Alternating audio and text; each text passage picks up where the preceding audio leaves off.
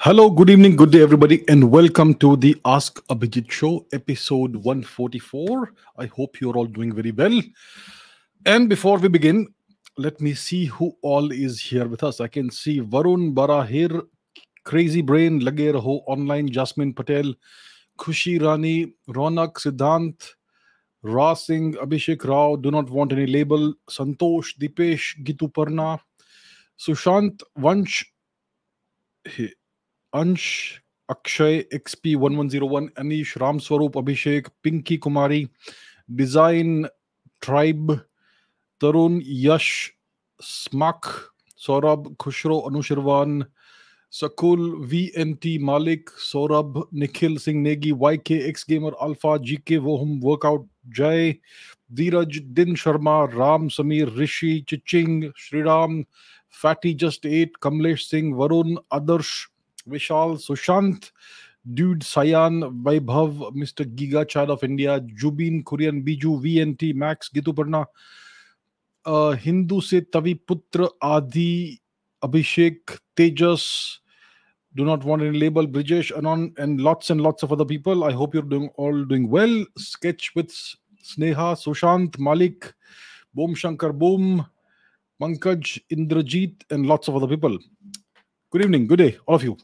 So let's go into the questions as always. And today I will take a few more history questions. These days it's all been geopolitics, a lot of geopolitics. So let's take some history questions today, but we will start with some questions about geopolitics, about what's happening right now. So, question number one. Uh, it's by two people, Akshay and Shubham. Dr. Jaishankar openly criticized Quad partners for not endorsing India's map. Will the Quad reach its objectives if the West treats India in this manner? And what's your opinion about Dr. Jaishankar's recent statement about Quad countries not respecting India's opinions and India's map while expecting India to accept their opinion and views on Russia Ukraine conflict? So that's the way it's always been. The West sets the rules, and India and the Eastern nations need to just abide by the rules and do whatever we are told to do, right? And so they expect. So we know what the Quad is. The Quad is this grouping of four nations, which is India, the United States, Japan, and Australia. Now you know what my favorite term these days is. It's vassal state. So Japan and Australia, as we know, are US vassal states. Australia is essentially a US owned corporation or company. It's owned by the US, and Japan is under permanent US military occupation. So the Quad essentially is India and the US and a couple of US vassals. So the two nations that really matter are India and the US in the Quad. And in the Quad, and the Quad is, well, it's viewed in a variety of ways. But one of the ways that people view the Quad is that the Quad is an anti-China grouping. So the major threat in Asia to peace and security and stability is China. We all know that China is an expansionist nation with an imperialist mindset. It has territorial disputes with almost everybody in the whole world. Yes, and especially all of its neighbors. So it's a big problem, right? And it's a threat to China. China is a threat to Japan. It's a threat to Australia. It's a threat to India, and it's a threat to U.S. hegemony. So these nations have come together, and they work in a variety of ways together. And the overall, well, objective seems to be to contain China in a way, and to safeguard each other's interests.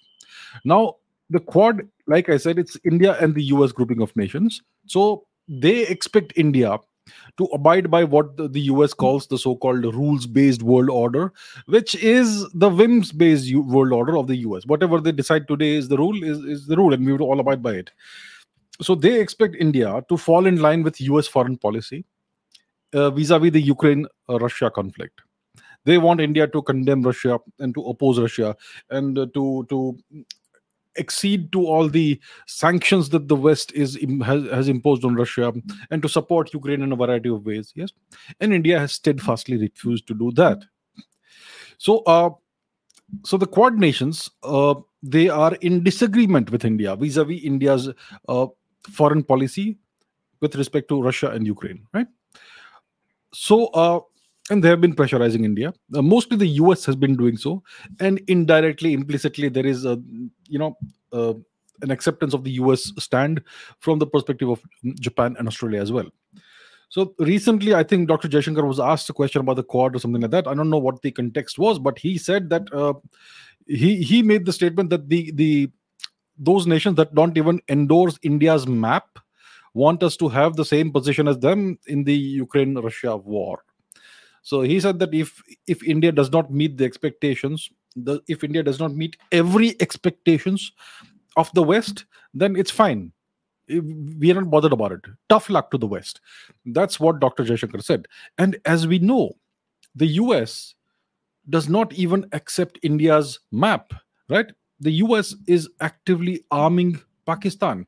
The US is actively bolstering Pakistan's military capabilities right now. Yesterday, the Secretary of State Blinken, he tweeted something. He tweeted that what did he say? He tweeted condolences or support to India on the occasion of the of 26/11, the anniversary of the Mumbai terrorist attack, which was carried out by Pakistan. And he tweeted out a message of support or condolences or whatever. And it's so hypocritical that on the one hand they are opposing terrorism, and on the other hand they are actively arming the one nation that is the world's epicenter of terrorism. Yeah, an outright terrorist regime whose only objective is to destroy India. So that's the kind of hypocrisy that the US has been indulging in essentially forever. And that's why there is a great deal of skepticism when it comes to India, the way India views the US and its pronouncements. Like I keep saying, focus on actions, not on words. The actions are like, we support India, we condemn terrorism. That's the words. But the actions are that they are arming the terrorist nation. And obviously, they do not even accept India's map of its territory. Right now, some portions of India's northern regions, some portions are currently temporarily occupied by Pakistan and some by China. So if you look at the official US maps, they show India in a truncated form. So they don't even accept India's map, right? They don't endorse India's map. But they want us to endorse their positions and accept their positions and have the identical position as them in a variety of things, right? So that's what Dr. Jaishankar spoke about, and it's good that he clarified this, that the West cannot expect India to accede to all their demands and to meet every expectation that they have of us. It's not going to happen. We have to work in a together in some kind of manner that is mutually beneficial, but don't expect us to fall in line with your demands. It's not going to happen. So yeah, that's what this was about. It's a good statement. Okay, PSR3 and Shaheen have this question. China ghosts India from the first Indian Ocean Forum meeting. What's happening? China recently hosted the first meeting of the Indian Ocean region, whatever, on development and cooperation with 19 countries. According to reports, China did not invite the major Indian Ocean region, India, and this is part of China's strategy to limit India's influence in the region. How can India respond to China's action? Let's take a look at first of all the Indian Ocean region. Yeah, geographically, let's understand what this region is. So this is the Indian Ocean region. Whenever we take a look at the map of India and its surrounding regions, we are looking at the Indian Ocean region.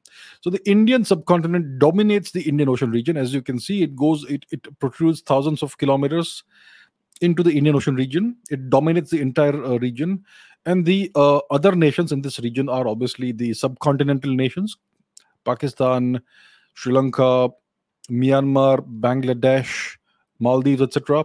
Of course, we also have Malaysia and Thailand and Indonesia. We have Australia over here. We have various island nations like Mauritius and Seychelles, which you're not able to see here, but they're there. You have Madagascar and the entire eastern coast of Africa, and also the eastern nations in the Arabian Peninsula, like Oman, Yemen, maybe even UAE if you want, and a country like Djibouti, perhaps. Yeah. So this is the Indian Ocean region, and that's what this is all about, right? Now, what happened? What are we talking about? China and all that. So China recently had a meeting with a bunch of nations. Yeah. Let's put a news report on the screen. So 19 countries attended China Forum's Indian Ocean region meet, and India was absent. India was reportedly not invited, according to informed sources. Yeah. So which nations did China invite? I'm sure there's a list somewhere here. Otherwise, I can list it out. So the Chinese invited the Indian subcontinent nations like Sri Lanka, Pakistan, Bangladesh, Myanmar, the Maldives, etc. It also invited nations like Indonesia and Iran, and other subcontinental nations that are not they don't have a coastline, like Nepal and Afghanistan. Then you had Oman as well. Then you had Seychelles, Mauritius, and Madagascar, the island nations, and then nations along the African eastern coast, like Djibouti, Kenya, Mozambique, Tanzania, and South Africa, and Australia as well. And apparently, there were representatives of three international organizations also. I don't know which organizations these are. And the Chinese chose not to invite India, according to what they are calling informed sources. So, and this whatever this was, this event was hosted by Luo Zhaohui, the former vice foreign minister and the former ambassador to India. So, what's happening? The Chinese obviously have geopolitical ambitions in the Indian Ocean region. Of late, in the past decade or so, their navy has been more active in the Indian Ocean region. Let's go back to the map. So, so, and they as we know, they have acquired certain naval bases in this region. One is the Sri Lankan port of Hambantota. Here it is, Hambantota, which the Chinese have acquired on a 99-year lease. This was done when Mr. Rajapaksa was in power. Yeah, it's always easy to do such things when a corrupt person is in power. I mean, there are allegations that Mr. Rajapaksa was allegedly corrupt and very much pro-China. So one such asset is Hambantota. The other asset is the Pakistani port of Gwadar over here, which is close to the Iranian port of Chabahar. And the third one is the naval station or whatever it is in Djibouti city, which is at this strategic choke point between the Gulf of Aden and the Gulf and the Red Sea. Yeah. So the Chinese would like to start dominating in the future the Indian Ocean region. Now, as we know, their superpower ambitions have recently encountered significant setbacks. Yeah, the economy is not growing, and lots of other things have happened. But they still will try to do everything they can to keep on pushing those ambitions. So they want to create some kind of understanding or cooperation between all the nations of this region and exclude India, because the major nation in the Indian Ocean region is India. India considers, if you listen to the words of the Indian foreign ministry and other government officials, India considers the Indian Ocean region to be its so-called strategic backyard, and China wants to encroach into this region. So that's what's happening. It's interesting that nations like Australia, that are part of the Quad, chose to attend this meeting, and obviously nations like Sri Lanka and Pakistan, obviously it's to be expected. So that is what is happening, right? That's what's happening. Now we also have to understand that there are other organizations in the Indian Ocean region. One is the Indian Ocean Rim Association of Nations, which is essentially led by India. So this is an association that has, I think, 23 member countries. Yeah, this association comprises 23 member states and 9 dialogue partners, and China is one of the dialogue partners. Yeah, and some organizations have observer status. So this is essentially led by India to a certain extent. The first summit was held in 2017 in Jakarta. The second one was held in Abu Dhabi in the UAE in 2019. And since then, this organization doesn't seem to have been very active. At least no summits have taken place. Of course, as we know, we had the coronavirus pandemic, which started in late 2019. And after that, things did not, the entire world order was disrupted. So maybe that's one of the reasons why it's not happened. So China seems to be attempting to create a parallel kind of organization, which is a rival to the Indian Ocean Rim Association. Yep. So that is the geopolitical tug of war that we are witnessing, and that's what this was all about. So this organization, the Indian Ocean Rim Association, is to a large extent led by India.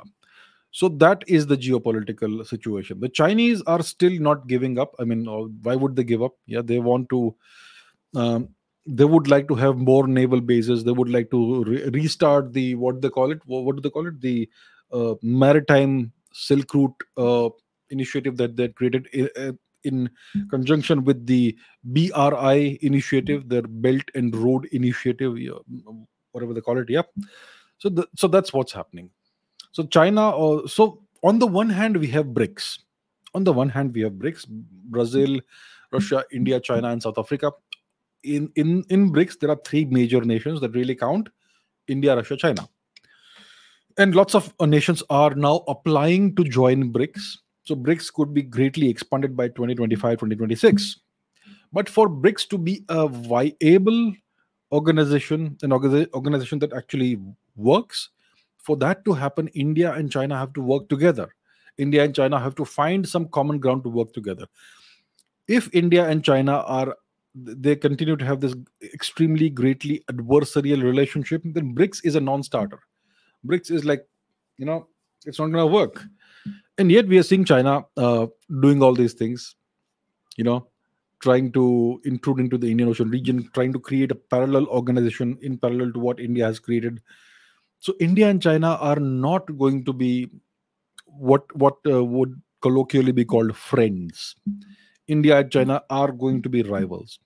Even if they can manage their differences to some extent, India and China will remain rivals as long as China occupies Tibet.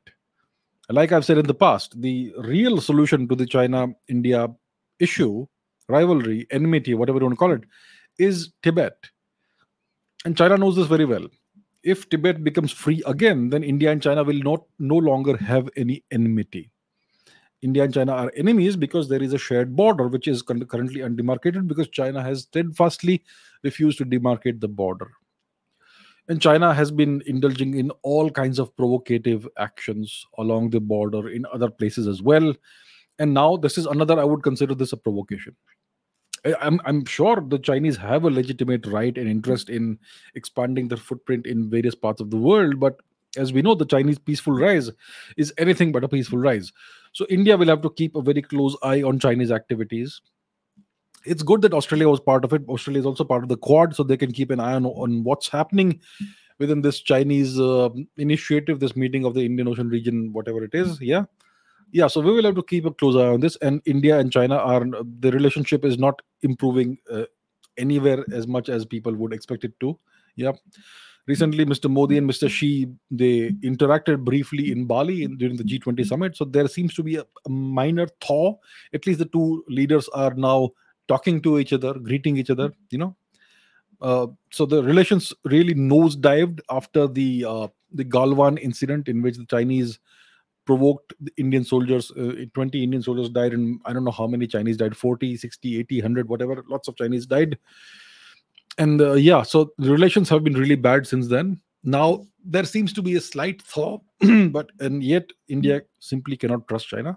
The Chinese would like to encroach in all spheres of Indian influence, and essentially try to erode India's geopolitical influence. So that's the situation right now. And it's not a big surprise that this has happened. Okay, Daniel Nicholson says, if we could add new member states in BRICS, would it be feasible to militarize BRICS like NATO? If so, could this lessen temporarily for about 2 decades frictions between members like India and China by increasing military cooperation, as India needs peacetime for at least another decade to push for the $10 trillion GDP mark? See, let's talk about NATO. NATO is dominated by just one nation. What is NATO? It's the North Atlantic Treaty Organization. It's the US and the nations of Western Europe. So in NATO, there's only one major power. There's only one major pole. It's the US. NATO is the US and its vassal states in Europe. In Europe, there is only one real power, which is the US. It's not Germany, it's not France, it's not Italy, it's not Spain, it's not something else. In Western Europe, there's only one real power, military and economic power, which is the US. So NATO is entirely led by the US. NATO is a proxy for the US. That's why, and everything that happens in NATO is dictated by the US. whatever economic policies they have, whatever military policies they have, the US has nuclear weapons on the territory of several European nations, yeah, which are all members of NATO. So it's entirely led by the US, and that's why it's a military alliance. In the case of BRICS, we have three major nations: India, China, Russia. And India and China don't have a good relationship. It's been a terrible relationship. India and China have gone to war twice: 1962, 1967. 62, the Chinese won; 67, India won. And you're not taught about it. Yeah. China and Russia nearly went to war in the 1960s. The Ussuri River clashes. The Russians, the Soviets had decided to nuke China, and it's the Americans that saved China. That border dispute is right now resolved, but it will be reopened by the Chinese when they deem that the time is right. So China and Russia don't have the best relationship. They are cooperating and collaborating right now because they need to, but it's not a great relationship. So in BRICS, we have three centers of power. BRICS is not dominated by one single nation. It's the Chinese would like to dominate BRICS, but if India and Russia work together, then they can counterbalance China and BRICS. So within BRICS, there is all this friction, and India and China are essentially enemy nations. So you cannot have a military alliance within BRICS. It's simply not feasible. How do you expect? It's like expecting India and Pakistan to have a military alliance, and in the militaries of India and Pakistan to cooperate and collaborate in a variety of ways. It's simply a non-starter. It's not going to happen. It simply can't happen. So that way, similarly, like that, India and China simply cannot work together from a military perspective. There is zero interoperability between the militaries of India and China. They are designed to oppose each other. So it's not possible. It's not going to happen. Even if you add new member states or whatever, the three major power centers are going to be India, Russia, and China. Yeah, you can add Saudi Arabia to it. Saudi Arabia has very good relations with India and even China, but India and Saudi relations are very good. So, but Saudi Arabia is not a major military power. They are a US vassal state right now. They would like to end that sort of relationship. They would like to become more independent. So all sort of such aspirations are right now in play from various nations. Indonesia wants to join BRICS. Turkey would like to join BRICS 1 year, and there are many other nations. Yeah, but even if you expand it, it's not going to be a military alliance. It's going to be an economic alliance at best. So yeah, because of the India-China relationship, the hostile relationship and the bad history, it is impossible to militarize BRICS. It's impossible to turn it into a military alliance. That can only happen when this coalition of nations or any coalition of nations is led by only one nation. Then you can have a military alliance. So BRICS is not going to be a military alliance as far as I can see. It's simply not possible. Okay, descendant of Rigvedic clans says, please discuss the Southern Arc paper. It disproves many pseudo claims of Western academia propaganda. It disproves many things. Okay, let's discuss. And the other question is by VV. The Southern Arc paper by David Reich has challenged the steppe. Okay, the steppe as the homeland of the Proto-Indo-European languages, of the Proto-Indo-European language. Do you think this will lead researchers to consider the out of India theory or perhaps other theories as more convincing? Does Dr. Neeraj Rai's research on Indian origin of R1A have any consequences? Will it have any consequences on settling the Proto-Indo-European homeland debate? Okay. What is this paper and what is the debate about? So the debate is about the origin of the Indo-European people and their languages, the Indo-European languages. The Indo-European languages are a huge set of languages. I think more than 2 or 3 billion people in the world speak Indo-European languages. And it is hypothesized that this entire family of languages originated in the distant past from just one language. And as people spread across the Eurasian continent, these different languages evolved out of that because these people were no longer in touch. So the languages evolved differently. And eventually they became the entire family of languages that we see today, the Indo-European languages. And there are two theories, obviously, when it comes to India, out of India, and the Aryan invasion, migration, tourism, picnic theory. So the dominant theory, which your textbooks will teach you and which your esteemed professors will teach you, is that India was invaded by white people, white skinned people called the Aryans about 3,500 years ago. It's about the origin of India. It's about the origin of you and your languages and your culture. That's what the entire question is about. So the dominant theory is that the dominant theory is that Hinduism and Sanskrit are foreign to India. They represent an invasive force, a hegemonic, oppressive, patriarchal, misogynistic, evil force. So Hinduism and Sanskrit are the culture of evil invaders. That's what you are taught, and that's what the entirety of the Indian such as you know citizenry is made to believe because of the education system. So now, so initially there was this hypothesis that there was an invasion. Then they could find absolutely zero evidence of any invasion. So then they changed the hypothesis to claim that it was a migration. It was not an invasion; it was a migration. And yet there is no evidence to even prove a migration. So they are stuck right now. So the one of the hypotheses. So what happened is that in recent times, in the 21st century, in the first decade and the second decade, archaeologists began to find evidence of an invasion, but an invasion in Europe, a very rapid and drastic and brutal invasion of Europe from the east. And as a result of this invasion, you had this sudden change in the uh, culture that is represented in the archaeological record, and you had a sudden abrupt change in the genetics of Europe. So the original European genetics, male genetics, disappeared and were entirely replaced by the genetics of these invaders who came from the east. These invaders who came into Europe, they came from the east. Which part of the east? They say it's a Central Asian steppe. Let's take a look at the Central Asian steppe. What is the Central Asian steppe? Let's go to the map.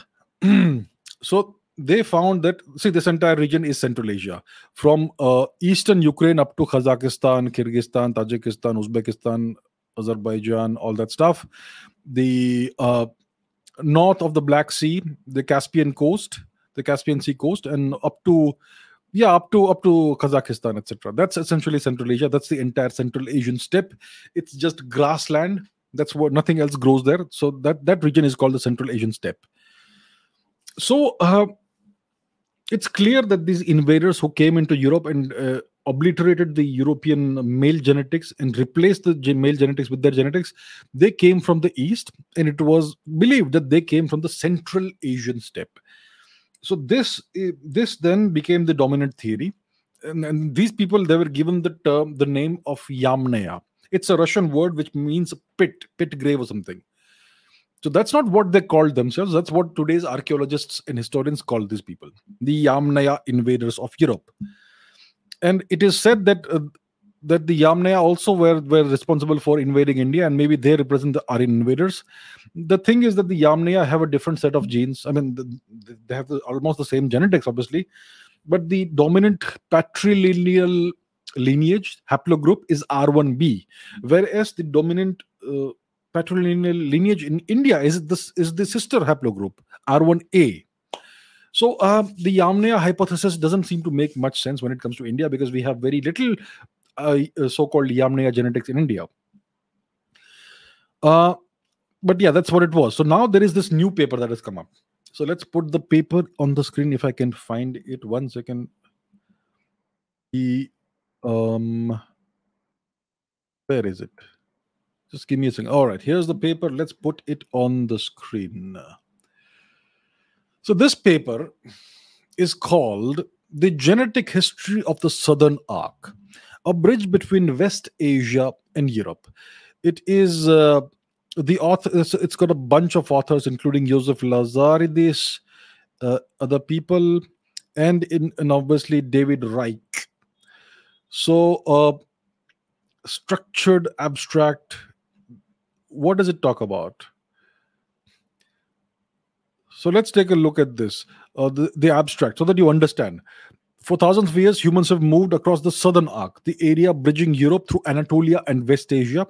We report ancient DNA data from 727 individuals of this region over the past 11,000 years, which we co analyzed and with the published archaeogenetic record to understand the origins of the people. We focused on the Chalcolithic and Bronze Ages about 7,000 to 3,000 years ago, when Indo European language speakers first appeared. So there's an assumption that you find a bunch of skeletons with a certain kind of genetics, and the assumption is that they are the Indo-European language speakers. This is an assumption. There is no evidence, because there is no correlation, definite correlation between language and genes. I am speaking a foreign language. It's foreign to me. I'm speaking English. But because I speak English, it doesn't mean my genetics have changed and they've become British or English genetics. My genetics are Indian subcontinent genetics. That's what I am, right? So, and today English is one of the dominant languages in India. So just because somebody speaks a certain language doesn't mean that their genetics are going to reflect the genetics of the place from which that language originated. So this assumption is deeply, deeply faulty. So they have found a bunch of genetics in certain places, and they claim that this is the set of genes that corresponds to Indo-European language speakers.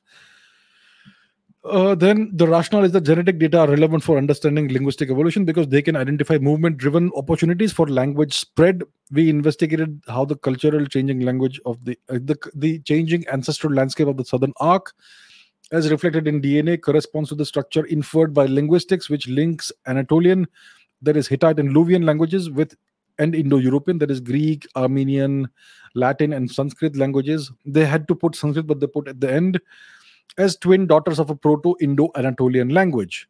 The results: steppe pastoralists of the Yamnaya culture initiated a chain of migrations linking Europe in the west to China and India in the east. Some people across the Balkans, about 5 to 4,500 years ago, traced almost all their genes to this expansion. Steppe migrants soon admixed with locals, creating a tapestry of diverse ancestry from which speakers of the Greek, Paleo-Balkan, and Albanian languages arose.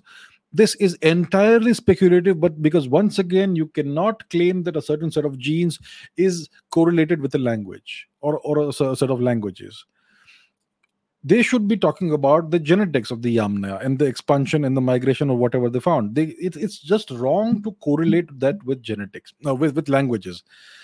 Anyhow, let's go to the conclusion. All ancient Indo-European speakers can be traced back to the Yamnaya culture. Okay, that's the conclusion they made, whose southward expansions into the southern arc left a trace in the DNA of the Bronze Age people of the region. However, the link connecting the Proto-Indo-European language speaking Yamnaya with the speakers of the Anatolian languages was in the highlands of West Asia, the ancestral region shared by both. And this is the genetic history of the southern arc. This is what they claim. So the analysis that they have done is genetic analysis. They have done analysis of ancient DNA, and on the basis of the analysis of the ancient DNA and the results they found, they are drawing conclusions about the spread of languages and culture. That is completely wrong. Obviously, they've put a caveat somewhere in the paper that it is not entirely going to be, the correlation is not causation and so on and so forth, and languages and genetics are not entirely correlated. They have made that, they've put that caveat in there to cover their backsides, but overall they're making the claim of the transmission of language and culture through these genetics, for which we don't have any real evidence. Yeah. Anyhow, but what's interesting about this paper, let me go to a lecture by David Reich and put that on the screen, because that will help you understand better what conclusion they have drawn from this. Yeah. So thus far, like I said, it was believed that the Yamnaya originated in Central Asia, the Central Asian steppe. So what are they claiming? So the southern arc is an area divided geographically between West Asia and Europe, which we define as spanning the culturally entangled regions of Anatolia and its neighbors in both Europe and West Asia, Cyprus, Armenia, the Levant, Iraq, and Iran. So what they are saying is that now the Aryan invasion or the origin, so essentially the claim they are making is that the origin of the Indo-European people is not in the Central Asian steppe, it's in the so-called Southern Arc, which extends up to Iran. Yeah. So understand this. Let's put the map on the screen and understand what this means. We have always been told that the white-skinned Aryans came from Eastern Europe or Central Asia, right? That story has been around since the days of what's his name, Max Muller. We have always been told that these are white-skinned people who came from this region, Central Asia and Eastern Europe. Now, based on the genetic evidence, David Reich and his team are saying that no, the Aryan invaders, they originated in the so-called Southern Arc, which is from Anatolia, which is the major part of Turkey, all the way up to Iran. So now the Aryans, they came from this region, not from Central Asia. I have always been saying for the longest time that what is the ancestry of the Yamnaya? Where did they come from? So now they are attempting to answer that question, and the claim is that they came from Iran. Now my question will be, where did they come from before that? Obviously, they did not spring out of the soil in Iran or Anatolia.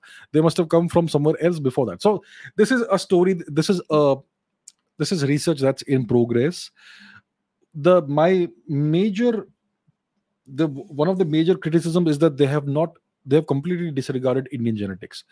Now we are finding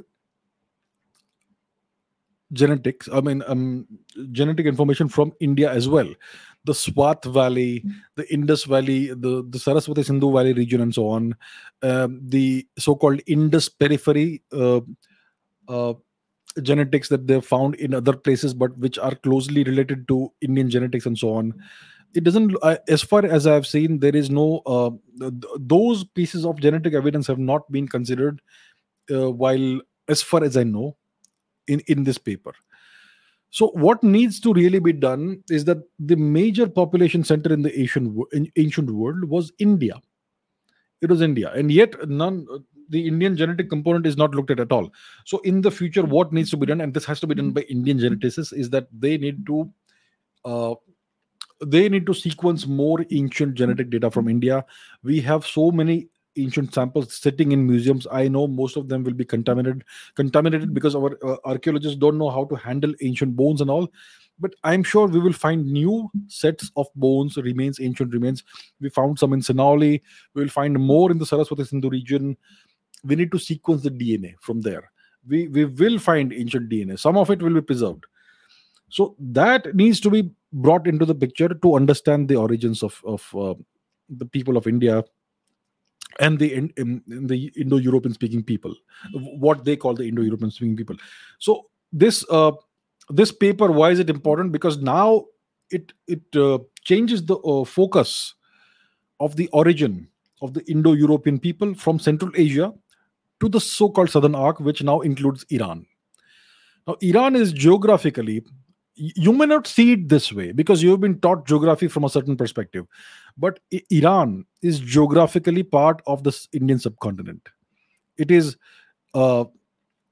if you go west from let's say Rajasthan, there is absolutely nothing in your way, like mountains or something, that will stop you from reaching Iran. It's just one continuous expanse. So Iran, I mean, even if you see my podcast with Dr. Neeraj Rai, there is a podcast which I have on this channel. He also refers to Iran as being part of the Indian subcontinent. So if the origin of the Indo-European people is from Iran, there could be a significant linkage with the Saraswati Sindhu region as well. So all of this has been neglected. So this is obviously a work in progress, but it's important because now the claim is going to be that the Indo-European people, which is colloquially called the Aryans, the Aryan invaders. The Aryan invaders did not originate from Central Asia or Eastern Europe. They originated in the Southern Arc, which is Turkey, Anatolia, and Iran. And in the future, when more evidence emerges, I'm sure the focus will move further eastwards into the Indian subcontinent. It's going to happen. And so it's still a work in progress, but that is what this paper is about.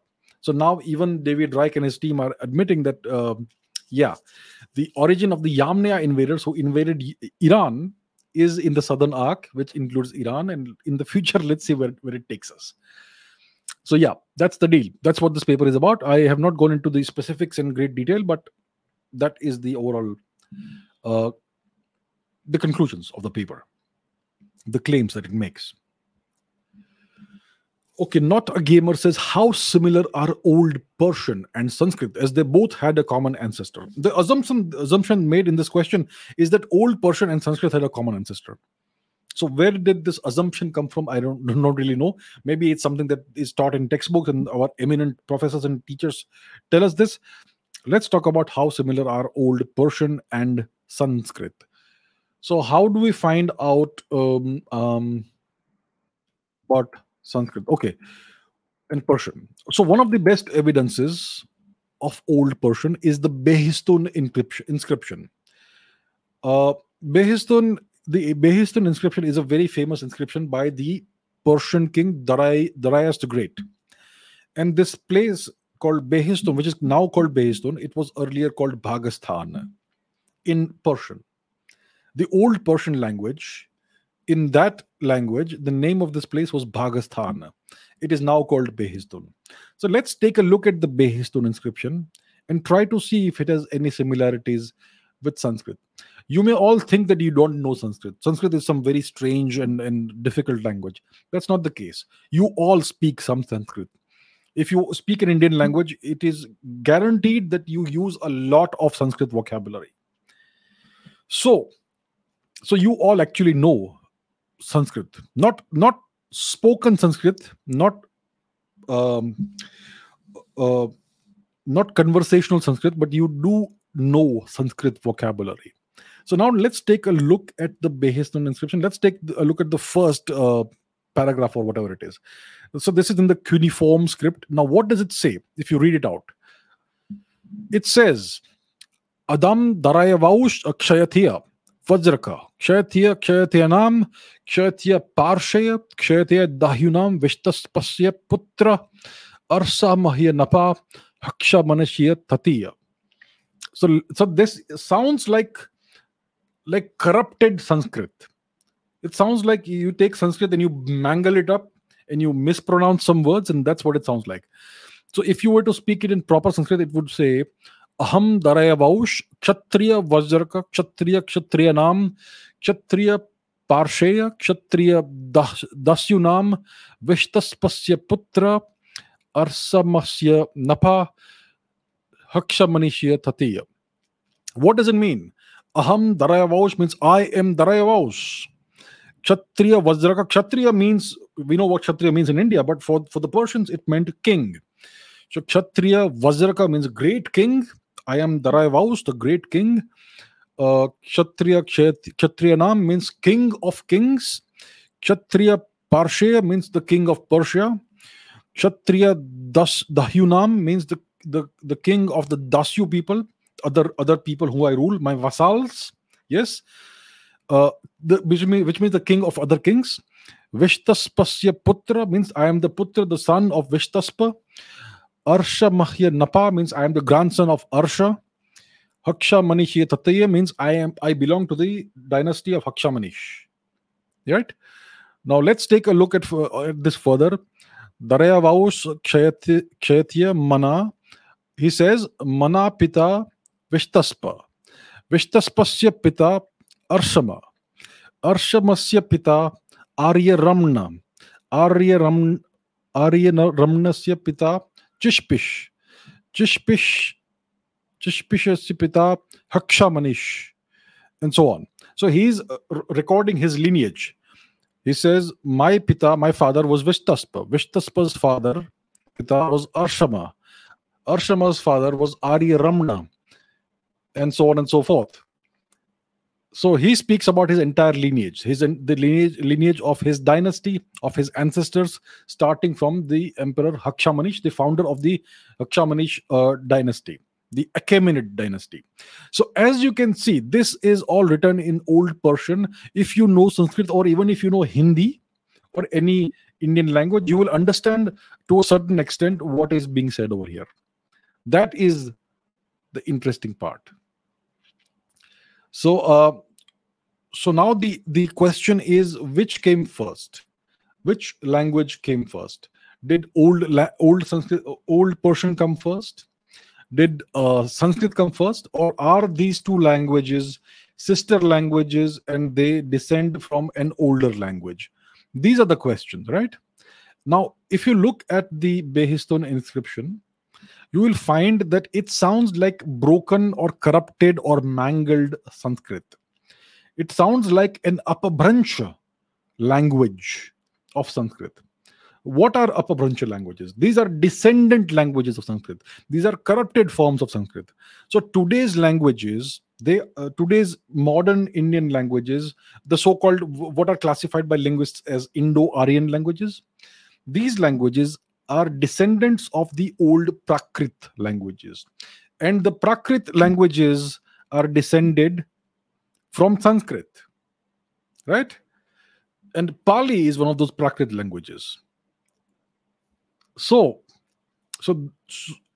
and if you look at Old Persian, it sounds like a Prakrit language or an Apabhransh language. So it is clear. It is clear. I mean, I'm sure lots of linguists will disagree, and I don't care what they say. I don't care what they say. Yeah, but it is clear that this language, Old Persian, is an Apabhransh of Sanskrit, which means a bunch of Sanskrit speakers migrated out of India, they settled down in Persia, and over several centuries, the language changed. It became corrupted. That's what happens. That's how languages have evolved in India. So, Old Persian is an Apabhransh, it's a daughter language of Sanskrit. And you can see it looks and sounds quite similar. You can actually, if you know Sanskrit or if you know any Indian language, you will actually understand much of what Daraya was saying 2,500 years ago, right? So you can see the similarities. So the question is, how similar are Old Persian and Sanskrit? They are quite similar. Old Persian and Sanskrit, the difference between them is like the difference between Portuguese and Spanish, kind of.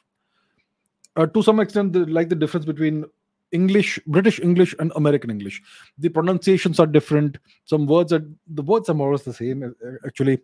So in the case of Old Persian, the pronunciations are different. Instead of sa, you have ha, and some words are mangled. The kshatriya becomes kshayatiya, and so on. But overall, you can understand what Daraya was also saying. You don't need to know Persian. You just need to know Sanskrit, and you will understand everything that Daraya was saying in this inscription. So that's the answer. Very similar languages. Old Persian was a descendant of Sanskrit, not a sister language. They did not both have a common ancestor. The ancestor of Old Persian was Sanskrit itself. That is the deal. All right. So that is the answer to the question. Okay, Akshay says, what are your views on Graham Hancock and his latest Netflix series, Ancient Apocalypse? And YK says, have you watched Graham Hancock's Ancient Apocalypse Netflix series? What do you think of it? I hope future seasons of this will cover ancient India as well. Okay, so I recently did go ahead and watch this series. So I have spoken about Graham Hancock before. I think he is an important scholar and researcher in history, in ancient history. He puts forth the perspective or the idea, and based on a lot of evidence, that human history is not what we are taught it is. It's much older than what we are taught. And so he puts forth a different narrative based on different perspective, not narrative, perspective based on genuine evidence. But some of his claims obviously seem a little far-fetched. I mean, one of the claims that he made is that there was a, like the title says, ancient apocalypse that happened about 13,000 years before today, called the Younger Dryas event. And now we have found evidence that this actually happened. It was an apocalyptic calamitous event, most likely caused by a meteor strike or a strike of a comet or multiple fragments of a comet or meteor. They have found evidence of this now. There is a meteor buried under the ice in Greenland that they found, which corresponds to this date. And there's other evidence as well. So yes, many of his claims are actually based in facts, and they have been corroborated. So he should be taken seriously. So, and now he has come up with this series called Ancient Apocalypse. And I went ahead and watched it. It's 7 or 8 episodes, all about 28-30 minutes long. So what do I think of this? So let's first put this on the screen, the IMDb page for that series, Ancient Apocalypse. And let's take a look. So it's pretty well reviewed. It's got a 7.7 out of 10 rating. As you can see, it seems people seem to like it. Let's take a look at the episode guide so that we can speak further about this. So episode 1 is about a flood. Graham Hancock travels to Indonesia, to a place called Gudang Panang or something, to investigate a megalithic pyramid. So yes, there is a pyramid there that seems to date back to, its origins date back to about more than 20,000 years before today.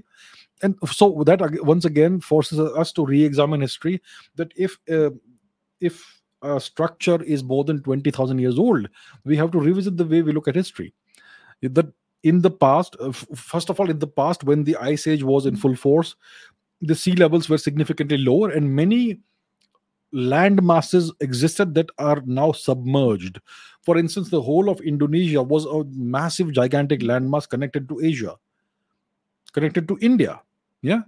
Today, it's all a bunch of islands. At that time, it was a landmass, and there's so much that has been lost, and it's submerged under the sea. So yeah, that's what this was about. Then there is. Then he goes to Mexico. There are pyramids in Mexico, ancient pyramids. There is the tradition of Quetzalcoatl, the civilizing hero. Yeah, that's what's mentioned here, who came after a big flood. So there is this flood myth everywhere in various parts of the world, which speaks about a great flood that almost destroyed the world.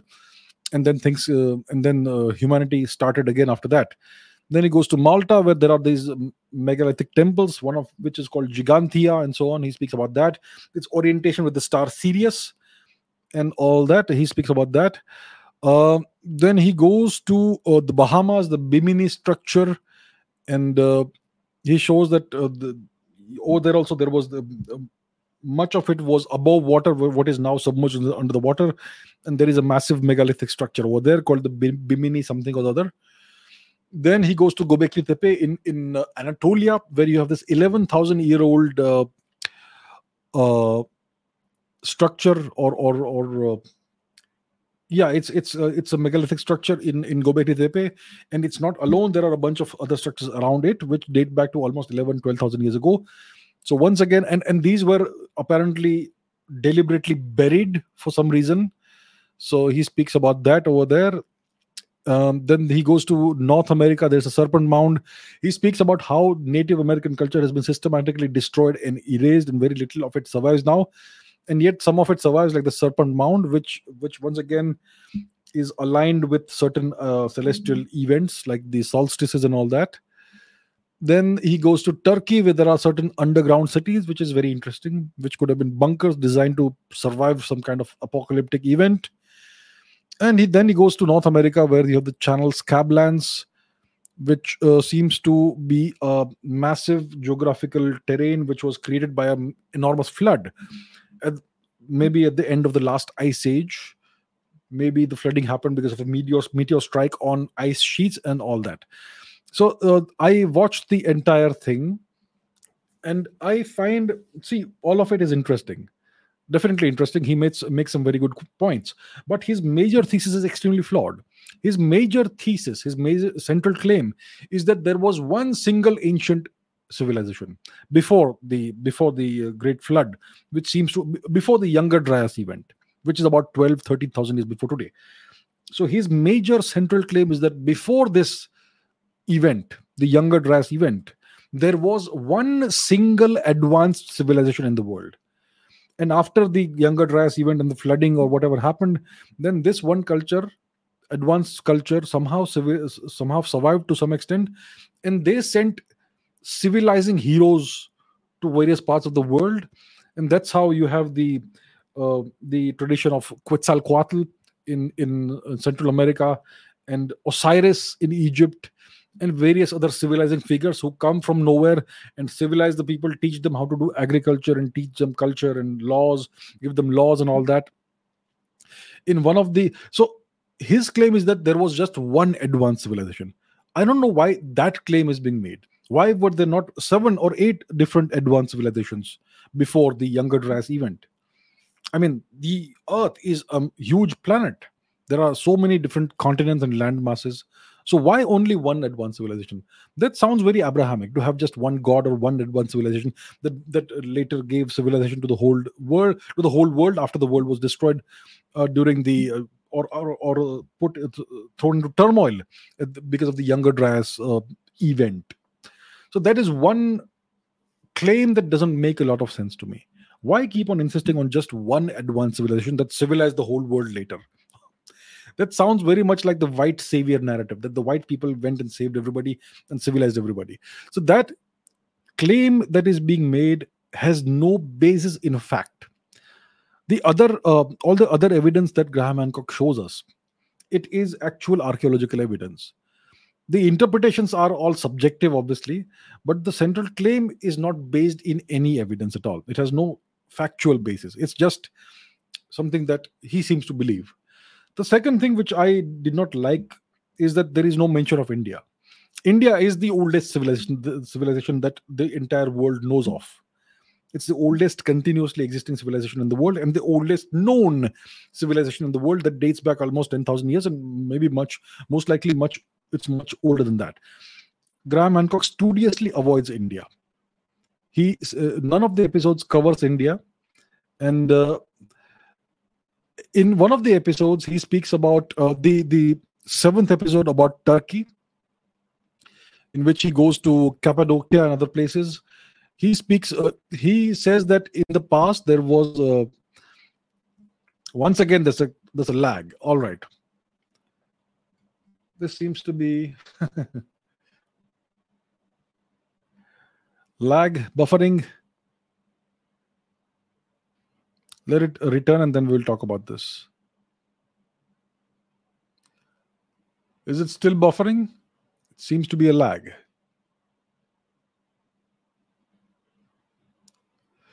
Lag.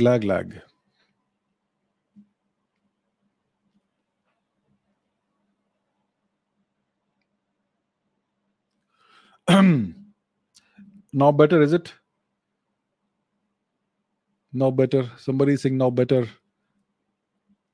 Okay, I think it is better now, and I'm going to continue. So the thing about Graham Hancock is that he completely avoids India, which is incredible. It's an enormous omission. He also entirely omits Africa. There is nothing in Africa. Africa had its own culture, its own civilizations, its own kingdoms and empires. Graham Hancock completely ignores Africa. He completely ignores India as well. In the seventh episode, which is about Turkey, he refers to Zoroastrianism as the world's oldest religion. He speaks about the Zoroastrian or Persian tradition of the first human being called Yima, Yima, Yima, who then civilized. He refers to Yima as a civilizing hero, while the Persian Yima is nothing but the Rigvedic Yama, which we now call Yamaraj. So in the Indian in the Vedic tradition, the first human being was Yama. Actually, there were two human beings, twins, Yama and Yami. Yami was a twin sister of Yama. And these two siblings were the children of Surya, the sun. Yeah. So that is the tradition. That's the Vedic tradition. And the Persians also follow this tradition because they came out of India. So in Persia also they have the tradition of Yima. They don't call him Yama, they call him Yima. So Graham Hancock speaks about this. He refers to Yima as a civilizing hero.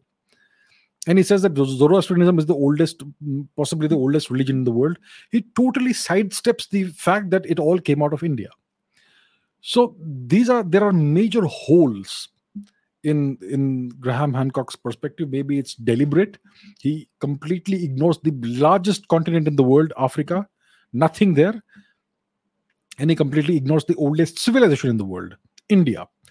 So and many of the claims he makes are based on leaps of imagination, and so much of his work is interesting. It is certainly important, but his conclusions and his claims many of them are fantastical. His claim of an ancient civilization, one single ancient civilization which was very advanced, it's based on no fact or data at all. Yeah. And clearly, even though he is open-minded, he's married to an Indian lady, etc., Indian origin lady, and he speaks about all these things. He says that the archaeologists and the historians have been misleading us, and they have this very dogmatic notion of things. But he himself seems to exhibit the same tendencies of dogmatism, of avoiding India and Africa and all that. And many of the conclusions he draws are not really based in facts. So that's the kind of mixed review I would offer to you about Graham Hancock and his work, and especially about this new series that he has come up with. Yeah, it's okay. It's interesting to watch, but I was really surprised to see that there's no mention of Africa or India at all, nothing at all. So clearly there is some, either he is not focused on these regions, he's only focused on America and some other places, or maybe there's some kind of bias. But as a researcher who is interested in the ancient world, and who has spent decades researching what the historians have been hiding from us, how is it possible that you never ever tried to investigate the history of India? So yeah, there's something, I don't know, fishy about this. I don't know. So definitely somebody we should take seriously to a certain extent. Some of his work is indeed important. It helps us plug certain holes in the record of history, in how we understand history. But yeah, there are major problems with Graham Hancock's work. So that's my review of specifically this series, Ancient Apocalypse. Saurabh says, how ancient is Judaism? So Judaism is the religion of the Jewish people, and it is the official state religion of Israel, of the nation of Israel. Where is Israel? I'm sure you all know, but let's put it on the map just in cases. Just in cases. Where's the map? Here it is. So, where is the nation of Israel? It's this tiny little nation on the east coast of the Mediterranean Sea. Yes, south of Lebanon, north of Egypt, west of Jordan and Syria. And yeah, so that's the location. So, Judaism originated in this region, in what is now called Israel, more or less. Right? So, how ancient is Judaism? Well, the oldest record that we have of Judaism or of the Jewish people is from an Egyptian record. It's an Egyptian inscription that, and it's well, historians are kind of divided about whether it does actually refers to the Jewish people or not. But assuming it does indeed refer to the Jewish people, this inscription is about 3,100 or 3,200 years old. So that's the, if it indeed refers to Jews, then that's how old Judaism may be. Maybe it would be slightly older than that. So maybe 3,500 years. But the oldest record seems to be about 3,000, 3,100 years old. So if Judaism is about 3,500 years old, yeah, then it would be approximately as old as the civilization of China. And they have a significant, extensive history. You had kings like King David, King Saul, King Solomon, etc., and so on. And then you had this region that was invaded and occupied and ruled by the Romans. Then there were the revolts against Roman rule by the Jews. In retaliation, the Romans destroyed the temple of Solomon in Jerusalem, and so on. So yeah, there's a whole history that the Jewish people have. And then you had the Crusades. Then you had the Islamic expansion in this region, and that they took over the region. And the Romans, they forced many of the Jews to move out of the region. The Jewish diaspora went all across Europe because of the Roman policies and all that. They were forcibly expelled out of the region. Then you had the Islamic occupation of the region. Then this region became entirely Islamic, entirely Muslim, more or less. The Jews no longer had a presence there for the longest time. So for the longest time, there was no Israel. And then Israel was recreated at the end, in the first half of the 20th century, by European powers, mainly by Britain, etc. There's a whole story in that. So that's when Israel started existing again. So that region is the original homeland of the Jewish people. This dates back to about 3,000 years, maybe 3,500 years. But for the longest time, there was no Israel. There was no nation of Israel. There was no nation state of Israel. That was recreated about less than 100 years ago. So that is the story of the Jews. In very brief, it's a very complex and long history. But yeah, to answer the question, Judaism is about 3,000, maybe 3,500 years old at the most, as far as we know from whatever evidence we have. All right. Okay, Akhand Bharat says, congratulations on fire. Thank you very much. So, can you talk about the slavery of Europeans by the Islamic Ottoman Empire? How extensive was this slavery of Europeans? How many Europeans were enslaved in total? I don't think many people speak about this. And yeah, okay, all right. So, the Ottoman Empire obviously had this policy of slavery. They engaged in the slave trade. Lots of people were taken as slaves, mainly from Africa and also from Europe. So, what are the origins of the Ottoman Empire? The origins of the Ottoman Empire are the invasion and occupation of Anatolia by the Turks. So, the Turks, let's go to the map. So, the Turks were the Turkic people of Central Asia. Their origin most likely is in Eastern Asia, in the Mongolia region. Maybe the Xiongnu people that the Chinese spoke about were possibly the ancestors of the Turkic people. We also had Turkic people who ruled parts of northern India. The Turk Shahi, Kabul Shahi, Hindu Shahi dynasties, who were all Hindu, of course. Yeah, and they actually defended India for a couple of centuries from Turkic invasions, despite being of Turkic origin themselves. Anyhow, the Turks first started intruding into the region of Anatolia, which was historically Greek, about roughly 900 or 1,000 years before today, right? Um, and then over time, they made more inroads into the place, and eventually they were able. One of the major incursions into this region happened when the Turks were fleeing the expanding Mongol Empire. So in the 13th century, 14th century, there was a sudden new phenomenon in Central Asia, in Eastern Asia. The Mongol Empire emerged out of nowhere under the leadership of the great Genghis Khan, and the Turks were running from that. And that's how one of the major incursions into Central Asia happened, into Anatolia by the Turks happened under Suleiman Shah, if I'm not mistaken. And later, obviously, at that time, you had the Byzantine Empire in this region, which was the Eastern Roman Empire. And eventually, the Turks were able to conquer Constantinople. It is now called Istanbul, and so on. And then you had the Ottoman Empire, which was based out of Constantinople. It was also the Ottoman Caliphate. The Turkish Sultan was also the Caliph, right? And they had this practice of slavery, which was perfectly legal in their culture. And many of the slaves many of the people they enslaved were the Europeans themselves. So first of all, Anatolia was historically a Greek region. It was Christian at the time, and when the Turks started coming into Anatolia, they had this policy, they had this culture of bride kidnapping. So if a young Turkic man wanted to get married, he had to prove his manhood and his ability as a warrior by going into a neighboring village and kidnapping a girl and bringing her back, and then he could marry her. That was a custom. Bride kidnapping. It still exists in many parts of the world, including in Afghanistan and Pakistan, I believe. Yeah, bride kidnapping. So this was one of the customs they had. So when they started occupying Anatolia. They continued this tradition. They started kidnapping girls, the local girls, and marrying with them.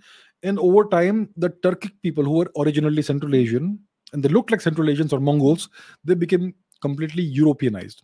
So if you look at the people of Turkey today, they look like Europeans. They mostly have Anatolian Greek blood or maybe Armenian Georgian blood or Caucasian blood, Caucasus region, right? So it's all because primarily of this custom of taking kidnapping brides. So that you could consider to be one of the manifestations of taking a person as a slave, because you're kidnapping somebody and getting married to that person essentially becomes your slave for life. So that is one thing. Then they obviously had the slave trade. It is believed, let's take a look at some articles, right? Some scholarly articles. Otherwise, it's best to take a look at some scholarly articles. So here is one. European slaves in the Ottoman Empire, Christian slaves, Muslim masters, white slavery in the Mediterranean, the Barbary coast in Italy, 1500 to 1800. So that's a book from 2003. That is one. And I can also show you a review of that, which is, if it would ever load, it will load here. European slaves in the Ottoman Empire. It's a review article and so on. And there are many other books that have been written about this and articles written about this. So this was indeed a thing. It was indeed something that happened. So it is believed that in the Black Sea region, over a period of about between 1500 to about 1800 or so, the Turks took about 2.5 million European slaves. 2.5 million European slaves. And the Turks also had this practice of they had this elite armed force called the Janissaries. So the Janissaries were entirely made up of slave boys. So the Turks had conquered parts of Europe, including the Balkan region and all, uh, and parts of other Europe, other parts of Europe as well. So what the Turks would do is that they would force every household in these regions to to to give one boy as a slave to the Turks. It was not offered; it was taken. Yeah. So this was a custom. It was called the blood tax or something. I forget the Turkish name, devirsime or something they call it. Yeah. So all of these families in these regions, they had to give away one boy as a slave to the Turks. It would be young boy, maybe probably most likely less than 10 years old. Some of them would be older, but they would all be young, pre-teenage boys, most likely. Most of them. These boys would be taken as slaves, and they would be converted to the religion of the Turks, which is Islam. They would be offered education in the Turkish language, and they would be converted into soldiers. These soldiers were called the Janissaries, and this was also slavery. And the Janissaries were the elite bodyguards of the Turkish Sultan. So that's how deeply they were indoctrinated, and they became fanatical in the support of the Turkish Sultan.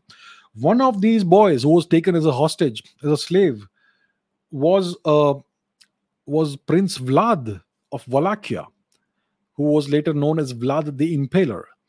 So he went on to escape somehow Turkish captivity, and he became one of the major opponents of the Turks in Romania. He was later called Vlad the Impaler. He's also known as Vlad Dracul or Draculia, which is from where the entire Dracula story comes from. Yeah. So yeah, that's an interesting historical nugget. Yeah. So yeah, the Turkish slave trade was very extensive. They also used to purchase slaves from the Barbary slave traders, which was in the North African region, the Mediterranean region. The pirates, they used to raid ships and raid the coasts and all, and take slaves and then sell these slaves to the Turks. That's how it was. There was a time when in Istanbul, in Constantinople, about 20% of the population was made up of slaves, and many of them were of European origin. Yeah. So overall, I think hundreds of thousands of people Europeans were taken as slaves in the North Sea region, not North Sea, the Black Sea region. It is believed about 2.5 million Europeans were eventually captured by the Turks and converted into slaves. So yeah, this is not really spoken about a lot for whatever reason, but yes, it was a very, very big deal. Okay, Evelina says, what weakened the ancient Indian society internally that allowed it to be conquered by foreigners after such major developments as in the field of prosthetics? Was it some kind of cultural degeneracy like in the West? Was India, after peaking, suffering cultural decline like in the West today? Is it a cyclical nature of civilization? Was India immune to this? Westerners say that women come to positions of leadership when society declines. uh, well, it depends on the culture and all that. See, what weakened Indian society internally that allowed it to be conquered by foreigners? It was not a weakening of Indian society that caused it to be that allowed it to be conquered by foreigners. In any society, in any civilization, there are these cycles of consolidation of political power and fragmentation of political power. So in India, we had various imperial phases. Um, Entire empires that spanned the entire subcontinent, and unified the entire subcontinent. You had the Mauryan Empire that unified the entire subcontinent politically. Just one ruler, the Emperor of India, whether it was Chandragupta Maurya or Ashoka or whoever else, one emperor of all India. That was during the Mauryan era. Then also during the Kushan era, when you had a great emperor like Kanishka who ruled over the whole of India, and much more. Yes, almost all of India, and much more beyond India. So once again, uh, consolidation of political power across the entire subcontinent. Continent. Then you had the Gupta emperors who also unified the entire subcontinent politically. So whenever India was unified politically, it was impossible to invade. Before the Mauryan Empire, you had the Nanda Empire, the Nanda dynasty. And the Nanda dynasty was in power in India, over unified India, when the Greek warlord Alexander the Greek tried to invade India. And we know what happened. We know what happened. His soldiers rebelled, they mutinied against him. They said, "We will not go further east because we know what's waiting for us." The entire might of the Indian Empire, the Nanda Empire, the Greeks would have been obliterated. So, whenever India was unified politically under a single leader, under a single emperor, India was impossible to conquer. And there were times when these empires fragmented, and then you had political instability. You had lots of different kingdoms fighting little petty fights against each other. That's when it was easier to invade India. Yeah. So, and there have been multiple invasions and conquests of India by various foreigners. So you had the Greek invasion of India, which was subsequent to Alexander's invasion. This was in the post-Seleucid era. So you had various Indo-Greek kings who ruled in the Gandhar in northwest India. Some of them made inroads further east and so on.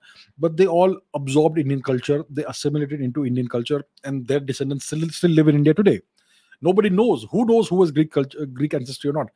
I think most people in northern and western India will have a fractional amount of Greek ancestry, maybe 1%, 2%, possibly. Yeah. Then you had the Kushan invasion, the Scythian invasion. Kushans and Scythians were of Indian origin. They lived in the Kushans lived in what was then called Uttara Kuru, and the Scythians, they roamed all across Uttara Madra, Central Asia. These people had Indian ancestry, and their culture was very similar to Indian culture. So they also assimilated very harmoniously into India. It is only in the past 1,000 years that very foreign cultures came into India, and they tried to destroy Indian culture. So the reason, so India obviously was advanced in the field of prosthetics, in mathematics, in astronomy, in science, in all kinds of things, and in arts, all those things. That is of no use if you don't have the military strength and the political ability to defend the nation and the subcontinent. So you may have the best culture in the world, the most advanced science in the world, but if you are not unified politically and strong militarily, all of that is going to be lost. So that's what happened to India. So it was not a weakening of Indian society or a fault of Indian culture. It was just the unfortunate fact that the Turkic invasions happened when India was not unified politically. And that's why all of this happened. There was no cultural degeneracy in India. The cultural degeneracy entered India in the past 1,000 years through foreigners. Yeah, so there was no cultural degeneracy. It is just the fact that India was caught at a time. India was invaded by the Turks at a time when there was no political unity. You had various kingdoms that ruled India in various parts of India, but there was no single unified center of power like an emperor, like you had when the Huns tried to invade India during the time of the Gupta emperors, Skandagupta, etc. And it was not successful as long as the Gupta Empire existed. So that's the reason. There was no weakening of Indian society or cultural degeneracy in India. One of the things that's said here is that Westerners say that women come to positions of leadership when society declines. In India, it's not been the case. In India, women have been in positions of power, and it's not been a symptom of the decline of society. It's been a symptom of the strength of Indian society, in Indian culture. In Indian culture, women have the highest respect and regard, and women have historically taken positions of leadership. They have even fought wars and battles and all that in the past. So in India, if a woman is in a position of power, it's not a symptom of the decline of society or degeneracy of society. It's a symptom of the strength of Indian society. That's a whole different thing, right? Saurabh says, is Mahabharata post-Mauryan history? As per our great historian, Madam Romila Thapar ji, she says that Yudhishthir got inspiration from the great king Ashoka. Yeah, it appears that she did actually make the statement. Let's take a look. We need to put some evidence on the screen for this to be taken seriously. So, what did the great lady Romila Thapar say? So, this was, I think, in 2019 or so. And yeah, there are some clips of this which are available on Twitter. So, history gold from the great historian Romila Thapar. Maybe Yudhishthir in Mahabharat had the image of Ashok in his mind when he renounced his kingship. So that's what Romila Thapar said in this video clip. I'm not going to play the clip over here, but that's what she actually said. Romila Thapar has been portrayed as one of India's greatest and most eminent historians. She has authored various books that are still taught in college, university, or whatever level. And she said that maybe Yudhishthir of the Mahabharat era had the image of Emperor Ashok in his mind when he renounced his kingship. Now, Ashok obviously was a Mauryan emperor of India. He lived in whatever BC, 232 BC or whatever it is. I don't remember the exact date, but yeah. Let's say what is said here is correct, and he lived in 232 BC. The Mahabharat era comes way before that. Way before that. So in the Mahabharat, there are mentions of the river Saraswati. So obviously the Mahabharat thing, the event of the Mahabharat happened when the Saraswati was still an active river and not a dried out, desiccated river, right?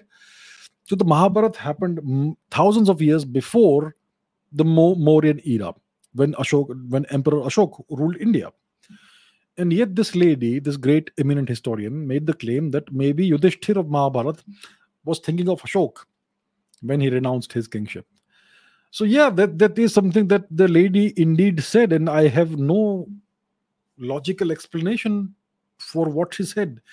It makes no sense to me. I'm unable to understand or fathom the thought process or the logic or the chronology. So yeah, obviously the Mahabharata is not post-Mauryan history. Mauryan history is very recent history. It's like day before yesterday. It's only 2,500 years before today. In the big picture perspective of Indian history, it's like day before yesterday. The Mahabharata happened several thousand years before that. So yeah, that's one of the great statements of this great eminent lady, Madame Romila Thapar. Incredible. Okay, Maine says, have you watched the interview of Salvatore Babones at India Today, where he claims that it is not the foreign institutions that are anti-India, but it's the Indian intellectuals that are anti-India? But I said, that foreign institutions are also anti-India. So what's your take on this? It's very interesting. So this gentleman, Salvatore Babones, I think he's Australian of American origin or something. I don't know what his background is. I have not seen the entire interview. I've seen some clips here and there.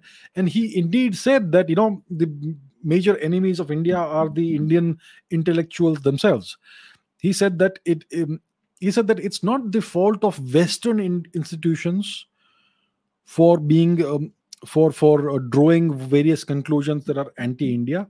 It is the fault of Indian intellectuals that this image of India has been created. Right? He said that it's the fault of the Indians, not the fault of these institutions in the West and the surveys that they create and all that. Yeah. The problem with this statement is that all these surveys are created by are done by the West. There are various surveys of human rights situations and happiness indices and democracy indices and all, which are entirely run by mainly the Americans and by various Western nations and Western institutions. It's not done by Indians, right? So what Salvatore Babones has done, he has exonerated all these institutions and laid the blame on the Indians. These Indians who then go on social media and parrot whatever the Western surveys are saying, these Indians are merely hired coolies. That's what they are. I will not take anybody's name because I don't want to. Yeah, that's not important. But the Indians who then put it out on social media and publicize it, they are nothing but hired minions, hired coolies, sepoys. Yeah, that's what they are. But the samples of these surveys are selected by the agencies, by these institutions, right? There is the Pew Group, which conducts research on I don't know what languages and religion and caste and human rights and whatnot. That's not run by Indians. Yeah. So this statement that was done by these days, Mr. Babones has become very popular. All Indian podcasters and journalists are interviewing him. He's become kind of a celebrity, etc. But he is very cleverly exonerated the Western institutions that are at the core, at the root, which are the root cause of all this anti-India sentiment, right? So I find it very interesting. It's like there are various Western intellectuals who are either professors or they are members of think tanks or whatever, that kind of take a pro-India position, but at the end of the day, they are still exonerating the West. There are various such people. Some of them are quite subtle about it, and some of them are just open, in your face. So Salvatore Babones is in your face. He's taking a very crude approach, and he's really enjoying the attention he's getting right now. Yeah, he's become kind of a celebrity, and Indians are very happy to adopt. If somebody says a couple of good words about you, Indians become all happy and emotional about it. Yeah, this is our guy. We need to promote him and blah blah blah. One has to be careful. You have to observe a person for at least 5 years minimum before you can trust that person. That's something Indians don't understand. The moment somebody says two good words about you, you are like, let's go and embrace this person. Very emotional people, Indians, and that's why Indians are so easy to fool. So easy to fool. Anyhow. Okay, two questions here. One is by Mangal. How and when did Indians start living in Guyana? And the other question is by Kuldeep. I have recently been to Amsterdam and I came across some Indian looking people who I came to know were not Indians but Surinamese. They look similar to us. Even their food, their customs, culture, ethnicity is very much like us. But it seems that they were contract laborers or slaves during colonial times. So, can I discuss the ancestry of the Surinamese people? So, first of all, okay, good question, very nice. Let's first look at the geography of the region to understand what we're talking about. Suriname and Guyana, the question is about these two nations. Let's go to maps. Maps. So, where is Suriname? Where is Guyana? It's in South America, on the northern tip, on the northeastern part of South America. So you have French Guyana over here, where you have the rocket launching station, which is run by the French, Kourou.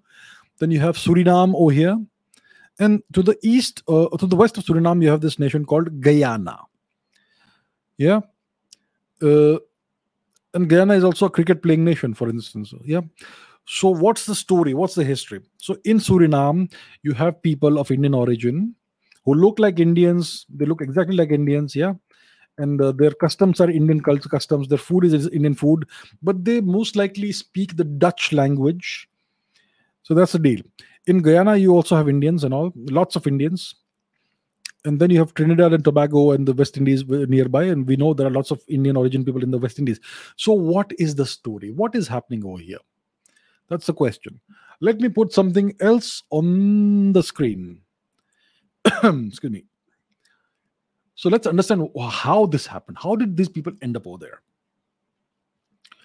So take a look at this image. This is something I tweeted in 2017. The British transported 500,000 Indian indentured laborers, which means slaves, to Mauritius. They transported 500,000 of such Indians to the Caribbean region and Guyana, and 1.5 lakhs to South Africa. That's 1 million Indians forced into slavery, cut off from their roots forever. And this image illustrates this entire thing. So these are the voyages which were forced upon Indian indentured workers, which are slaves, between 1835 and 1917. So the British created this new terminology, indentured workers, to replace the term slaves. But it was exactly the same thing. There was no real difference. So when we talk about Suriname and Guyana, there's 500,000 Indians who were transported forcibly to this region. The West Indies, which are islands, Suriname, and Guyana. So that's the origin of these people. Yeah.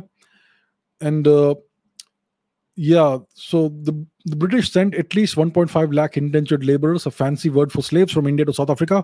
They had very few rights. They were subject to racist laws for generations, and so on. So that is the answer to the question. That's how it happened.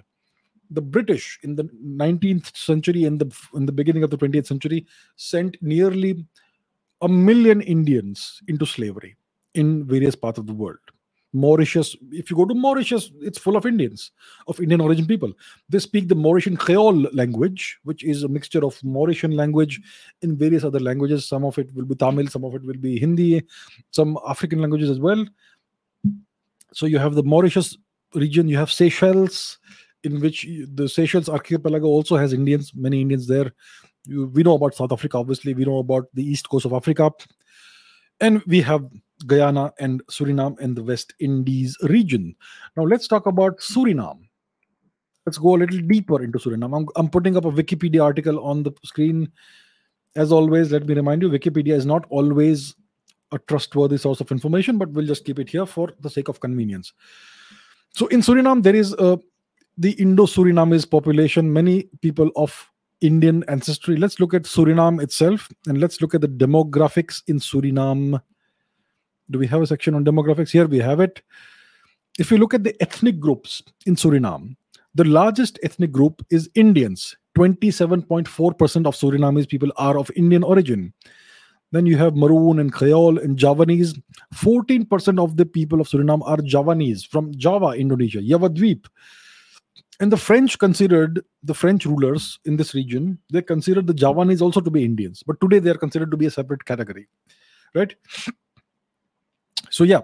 So the largest ethnic group in Suriname is Indians. And the current the current president of Suriname is of Indian origin. Let's put this gentleman's page on the screen. His name is Chandrika Prasad Santokhi. Chandrika Prasad Santokhi, who is a Surinamese politician, former police officer, the ninth and current president of Suriname. Right? So yeah, he is of Indian origin. And also the same thing in Guyana, lots of Indians there. So that is the deal. So that is how these people ended up, these Indian origin people ended up in Suriname, in Guyana, as indentured laborers, essentially slaves, and now they are a significant percentage of the population there, and they still continue to practice their culture and their traditions to a large extent. Many of them, if you look at the religions that you have in Suriname today, let's take a look at that.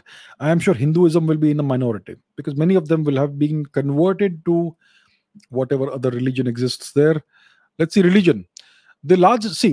Indians are 27.4% of the Surinamese, but Hinduism is just 18.8%. And Christianity is the major religion in Suriname, more than 52%. So yeah, no surprise there. That's what happens. Anyhow, if you look at the Hindu Surinamese and Hindu Guyanese people, they are more Indian or more Hindu than Indian Hindus themselves. They have preserved their culture better than it is preserved in most parts of India today, which is strange, but not surprising.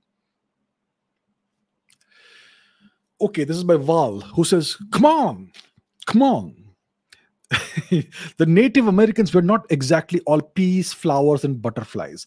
They were bloodthirsty tribes who practiced human sacrifice and were murdering each other in their wars for resources, just like any other people on earth.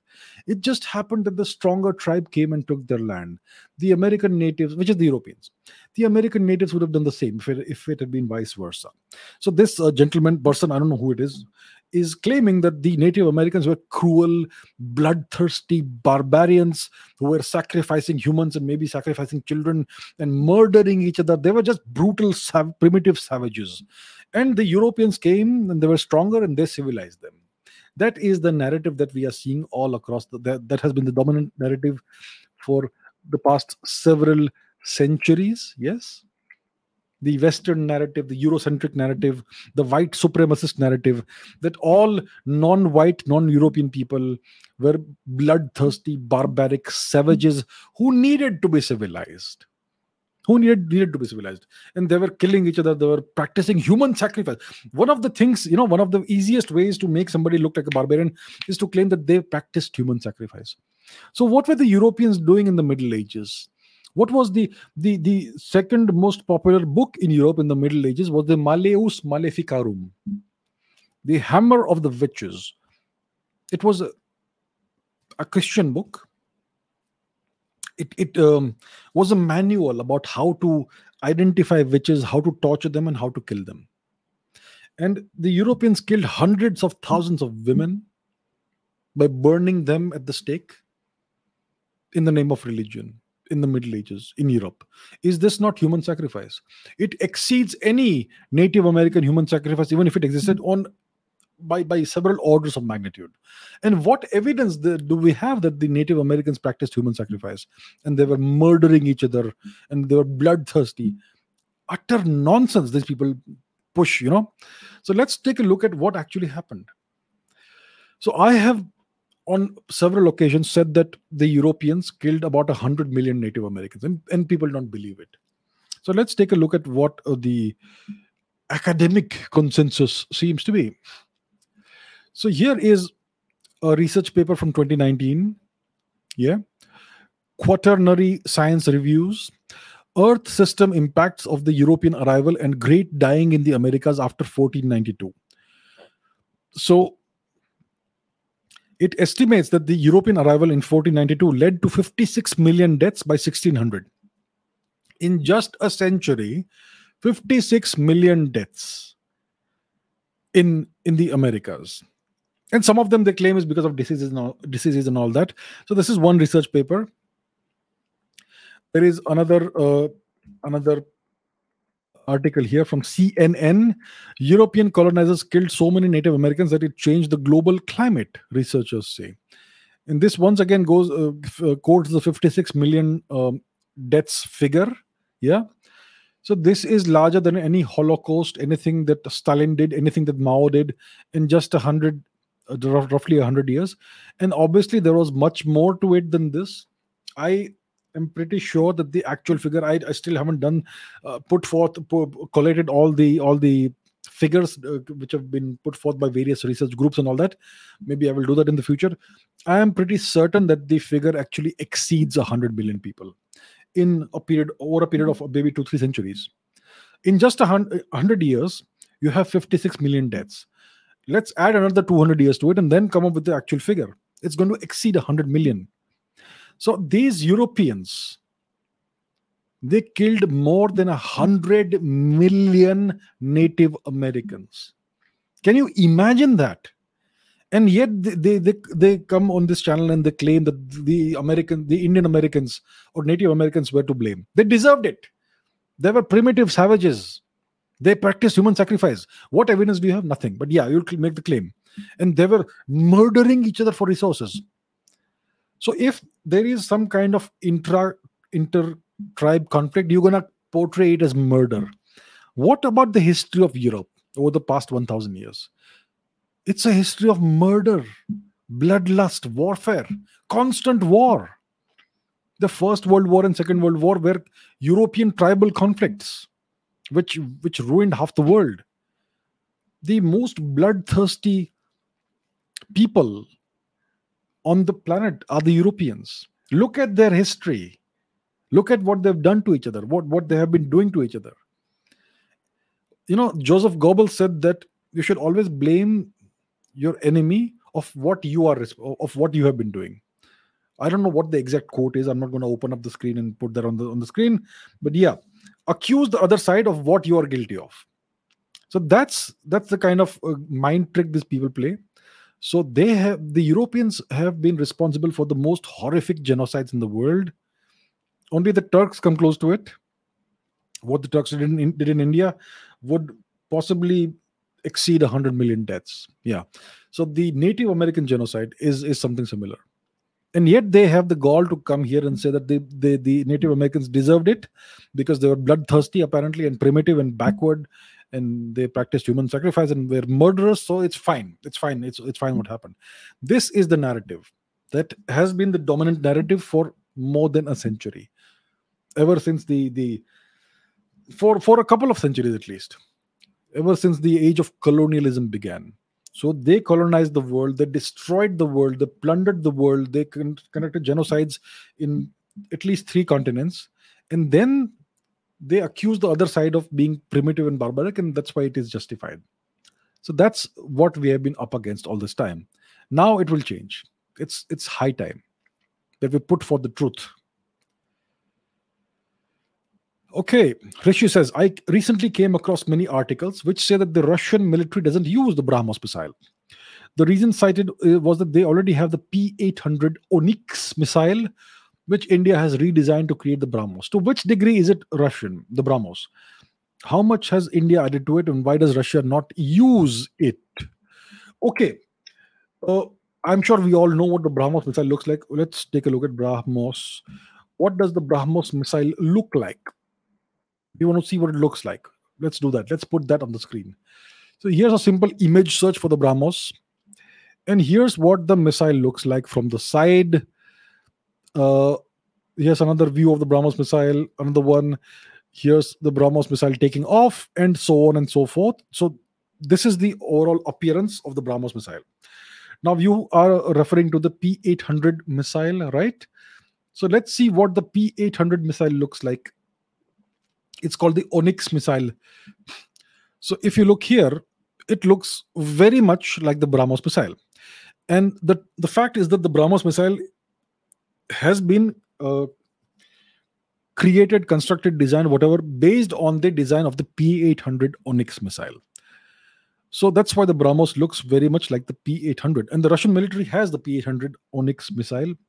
And it's been used in various conflicts, including most likely in the Ukraine conflict as well. Now, the BrahMos missile is a more advanced version of the P-800 Onyx. How much of it is Russian, how much of it is Indian, we don't quite know. These facts will not be revealed to the public. This is classified information. It's not available for public consumption. So yes, it's a jointly developed missile. Indians and Russians, Indian scientists, engineers, and Russian scientists, engineers have collaborated in creating the BrahMos missile. It will be a more advanced version, most likely, of the P-800 Onyx, and so on, right? So that's what it is. Now, why does the Russian military not use the BrahMos missile? Well, the Russian military doesn't use the BrahMos missile because they already have the P-800 Onyx, first of all, and secondly, because they have other missiles as well. For instance, they have the Zircon missile, the 3M22 Zircon missile, which is a scramjet-powered maneuvering anti-ship hypersonic cruise missile. So the BrahMos missile is a ramjet-powered maneuvering anti-ship supersonic cruise missile. The BrahMos missile has a top speed of maybe Mach 2 or Mach 3. Yeah, 2 or 3 times. I think it's 2 times the speed of sound. So it's a supersonic missile. Maybe 2.5 times the speed of sound. So maybe Mach 2.5. The Zircon missile is a Mach 9 missile. It travels at 9 times the speed of sound. Right? It's a hypersonic missile. And it doesn't use a ramjet motor. It uses a scramjet motor. A supersonic combustion motor. So the Russians have more advanced missiles. And that's why they most likely and because they also have the P-800 Onyx missile and the Zircon missile and various other missiles, that's why they that's why they've chosen not to use the BrahMos missile thus far. There have been reports that some of the BrahMos missiles will be inducted in some of the various Russian naval assets, maybe destroyers or whatever. So we're not sure if it has happened or not, but the Russians have multiple alternatives. Now we are obviously designing. There are new variants of the BrahMos missile in development right now, including a hypersonic version, including a smaller version, there's a whole bunch of missiles that are currently in development. Maybe they are developed, maybe they're not. These matters are not publicized. So there's all that happening. So the Russians have lots of options and alternatives, and that's why they have not inducted the BrahMos, as far as we know, in their military. So yeah, they have options. And the Zircon missile is a very interesting missile. It seems to be a missile that nobody has any defense against. It's a Mach 9 maneuverable missile. So it's not a missile that will go tower in a straight line. It will maneuver like the BrahMos does. The BrahMos missile is a maneuvering missile. It can do this S-shaped pattern while cruising over the sea. It can also dive suddenly from a height. So if you have a Chinese military station on the other side of a Himalayan peak, then you can launch a BrahMos missile that goes above the peak and then dives 70 degrees down at a 70-degree angle. So the BrahMos is a maneuvering missile. The Zircon is also a maneuvering missile, but it maneuvers at Mach 9, incredible speed. I believe there is no missile defense system in the world that can defend a target against the Zircon missile. So whatever aircraft carriers the British have or the Americans have, they have no defense against the Zircon. They could defend themselves against the BrahMos possibly, but not against the Zircon. So the Russians have more advanced missiles, and that's why most likely they have not inducted the BrahMos. And I would say that India should possibly try and acquire some of the technology or some of those missiles, the Zircon, for instance, because you can't rely on just one missile. Obviously, we are coming up with various new variants of the BrahMos missile, but we should have a whole family of missiles for different uses. I mean, if you are a carpenter, you don't have only one tool in your toolbox, right? You have a whole bunch of tools, right? So we need to diversify our portfolio of missiles. Obviously, we have a whole big portfolio of various kinds of ballistic missiles. We do have that, no doubt. We are also we have the Shaurya missile, which is a kind of hybrid kind of missile.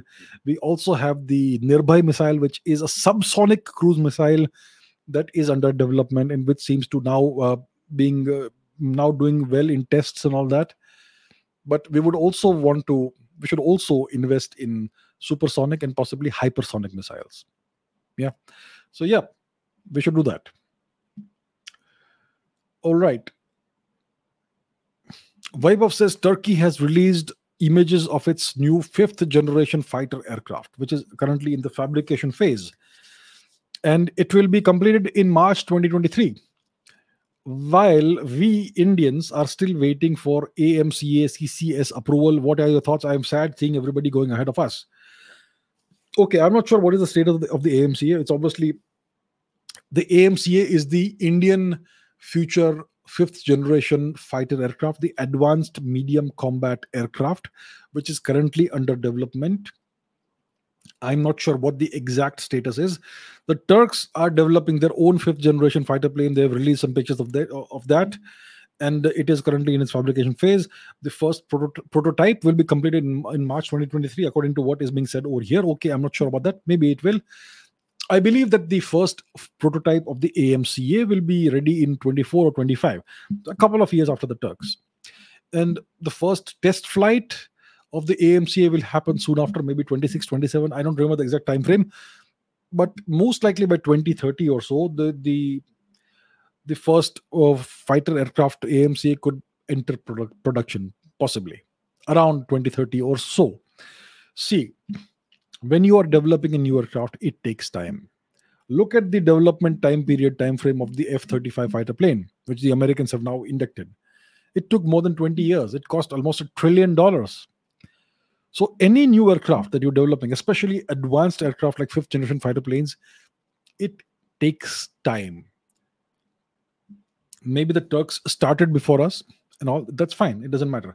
So I don't think India is lagging too far behind. What India needs to do is India needs to first of all start inducting more of the Tejas fighter planes, fighter jets, and we need to push on with the development of the AMCA. Maybe the TEBDF, twin engine deck based fighter, possibly for the Indian Navy, for the aircraft carriers, because we already have 2 aircraft carriers. I have always been against inducting more aircraft carriers, but since we already have 2, we need fighter planes that can be used on those aircraft carriers. So we should have our own indigenous fighter plane for that. So I think there's one of that in development, the TEDBF, twin engine deck based fighter plane. And The AMCA will most likely be ready, hopefully, by the end of this decade, by 2030, roughly that time period. So I don't think we are too far behind. Wait a couple of years and we will have our first prototype, maybe by 2024, 25 latest. So we are doing okay. We're not doing badly. The thing is, the government should give full support to this program, and that's what's happening. We also have certain other planes that are in development, unmanned aircraft, um, flying wing based designed aircraft, the DRDO Aura or Ghatak or whatever it is called, which is a very interesting development. Fully stealth aircraft and all that. So I think India is doing well. India is doing well. There is no need to become sad that the Turks have gone 2 years ahead of us. It's all right. It's all right. What India needs is a decade of peace, ideally 2 decades of peace. And we need to stop buying foreign defense equipment, foreign planes, and all that. We need to start creating our own um, systems, defense systems, and all that. So yeah, I think we are on track for that. We are doing well. I'm sure we can do better. So let's see how it goes. But overall, we are doing fine. Okay. Saurabh says, why is the Ram Setu named Adams Bridge? Is it true that this name was coined around the 18th century? Why is the Ram Setu linked to Abrahamic faith? I don't know. I have no idea about Abrahamic faith and all that. But yes, this structure has historically, for thousands of years, been called the Rama Setu. It is the British who came to India and named it the Adams Bridge. There is a mountain in Sri Lanka which is called the Adams Peak, which the British, it's a name that the British gave. It was historically called something else. Adams Peak, Sri Lanka. Let's see, Adams Peak, Sri Lanka. It's called the Adams Peak. And what was it called historically in the Sri Lankan Sinhalese tradition? It was called the Shripada. Footprint of the Buddha, or the footprint of Hanuman, or a footprint of Shiva, and so on. Mountain of Shiva's light, and so on. But it is the British given name that is now being used, Adams Peak, in Wikipedia. In Wikipedia, it's always the Western narrative that is prevalent. I mean, it's a foreign name. It's a name that has been imposed by foreigners. So why is it not called Shripada or whatever else, right? So that's the deal. That's the problem. The entire world is still following these Eurocentric traditions, these Occidentalist, Western supremacist traditions. We have the Rama Setu, which is called the Adams Bridge. We have the Shripada, which is called Adams Peak in Sri Lanka. We have Sagarmatha, which is called Mount Everest. We have the Sea of Saurashtra, or the Indian Sea, which is called the Arabian Sea. Even the Arabs call it the Indian Sea. If you look at Arab chronicles in the Arabic language, the sea was always called the Indian Sea, but now it's called the Arabian Sea. Then you have the Champa Samudra, which is now called the South China Sea, which has given the Chinese a great pretext to claim the whole place, the entire sea, for themselves. And there are so many other examples of that. It is the Westerners that have imposed all these names, and we have been forced to use these names. So it is high time we decolonize. There are so many names in India, place names of places, of cities and towns and villages and roads and other landmarks, which are named after invaders and after the Europeans. Jim Corbett National Park. Jim Corbett was a killer of tigers. He was a poacher. Why have we named this national park after that barbarian? Jim Corbett. And there's this MacLeod Ganj somewhere, and there are so many such names. And obviously, there are all the names named after the Turkic occupiers of India. We need to decolonize. It is high time we start the process of decolonization. But yeah, some of it is happening, which is good. For instance, in Mumbai, there used to be this Prince of Wales Museum, which is now called the Chhatrapati Shivaji Maharaj Vastu Sangrahalaya or something like that. Excellent, very good. I like it. So we need more of this. We need to rename And of course, there was this road in Delhi which was called the Aurangzeb Road. Now it's called the Kalam Road. Again, excellent. So this process needs to happen. There are so many names that are false, are wrong, and we need to reclaim our history. Yeah. So yeah, it needs to happen. It needs to happen. Pranab says, how can sports influence society according to you? How India lost its own sports and embraced foreign sports? How can India influence through sports? How can sports influence the society? See, let me give you an anecdote. I remember when India won the 2007 2020 World Cup in cricket, it was there was an outpouring of jubilation nationwide. On the streets, you had complete strangers who were embracing and hugging each other. So you know what sports does? Sports unifies, and not sports, but sporting success unifies a nation. Because when the nation succeeds, everybody wants to take part in the success and claim some credit for the success. So when the nation succeeds, everybody wants to be part of that. But when a nation fails in something, the blame game and finger pointing starts. So nothing unifies a nation like success, and nothing divides a nation like failure.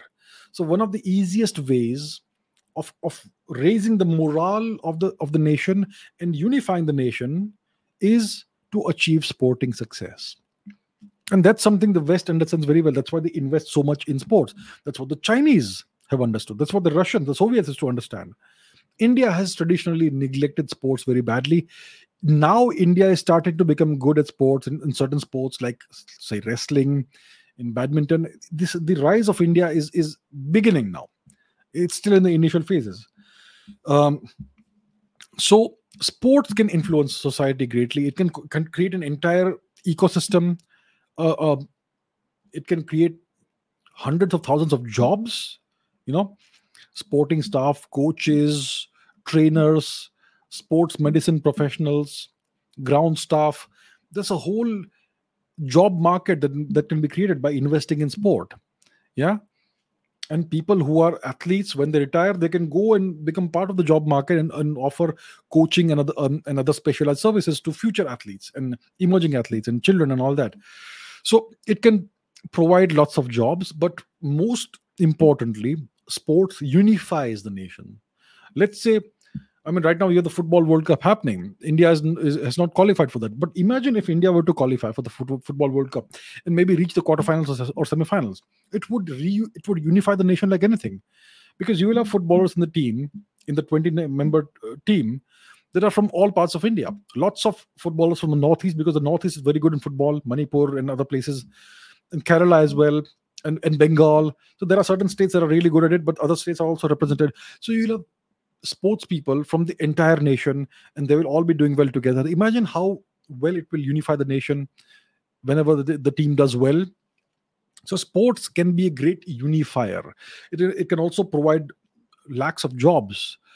So yeah, that's the importance of sports, and it's a crying shame that the Indian government has for decades neglected sports and allowed sporting associations and federations to become deeply corrupted. I'm not going to name any particular organization, but yeah, we know what happens. Yeah, there are different sports, some major sports, some not so major sports, but they all have their associations and federations, and many of them have been alleged to be deeply corrupt.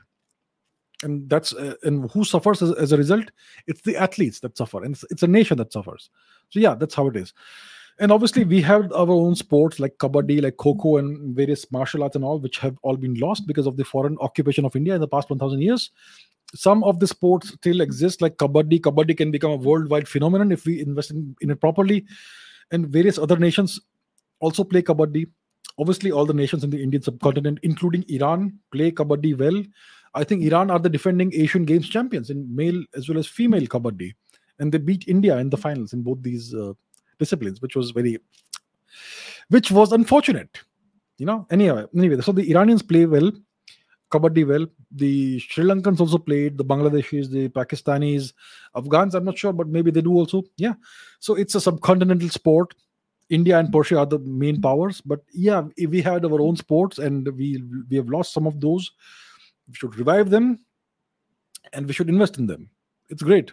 and it keeps society fit and healthy. So that's an added bonus and benefit. All right. um, Karthik says, your thoughts on Alex Pereira knocking out Israel Adesanya. So he's talking about MMA, mixed martial arts, the UFC, the Ultimate Fighting Championship, in which weight class was it? I don't remember. Light heavyweight, perhaps.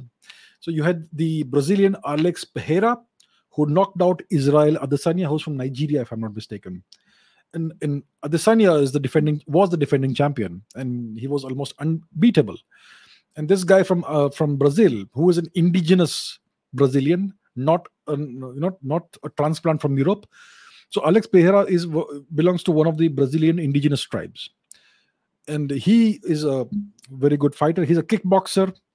Adesanya is more like a MMA fighter, but Alex Pereira is a kickboxer. So he came into this fight. It was a 5-round title match, and in the last round, he knocked out Israel Adesanya. It was a stoppage. And yeah, it was great. It was great to watch. I was supporting Alex Pereira, and I'm glad he won. So yeah, I don't know how many of you watch it, but I am a fan of martial arts. I watch UFC, I watch MMA, I watch Bellator if it's available, and so on. So yeah, it's good fun to watch. Saurav says, do you play chess? What's your rating and what's your favorite opening? I do not play chess anymore. I used to play chess as a kid and as a teenager. And the last serious chess game I played was more than 20 years ago. So I no longer play chess. And the reason is that chess is extremely time consuming. I used to be good at chess, but it is incredibly time consuming. A single chess game can take 2-3 hours, and I don't have that kind of time. So that's why I quit chess. I don't know if I had any rating. I never played at an elite level. What was my favorite opening? I think it was the Rui Lopez, Queen's Indian Defense. I'm not sure. I don't know what it's called. But yeah, one of those was my favorite opening. And yeah, it was good fun to play it. So yeah, chess is a great game.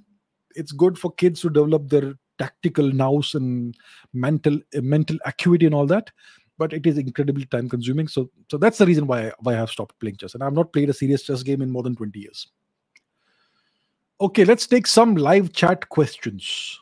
Do we have any questions? If you have any questions, I'll take a few. Love martial arts. Yes, I love martial arts too. And as you know, I also practice boxing, not with opponents, but against a punching bag. It's fun. It's a good way to stay fit and also strong. Okay, let's take some questions about from the live chat. Is there anything? Okay, Karan says, is there anything more to discover in mathematics? I think there must be much more to discover in mathematics. There come phases in history when people believe they've discovered everything. Like in the late 19th century, I think it was Lord Kelvin or whatever who said that whatever was to be discovered, we've discovered and nothing more will come out. He was talking about physics, obviously. And how wrong was he? So similarly for mathematics, I'm sure there is a lot more to discover. Yeah.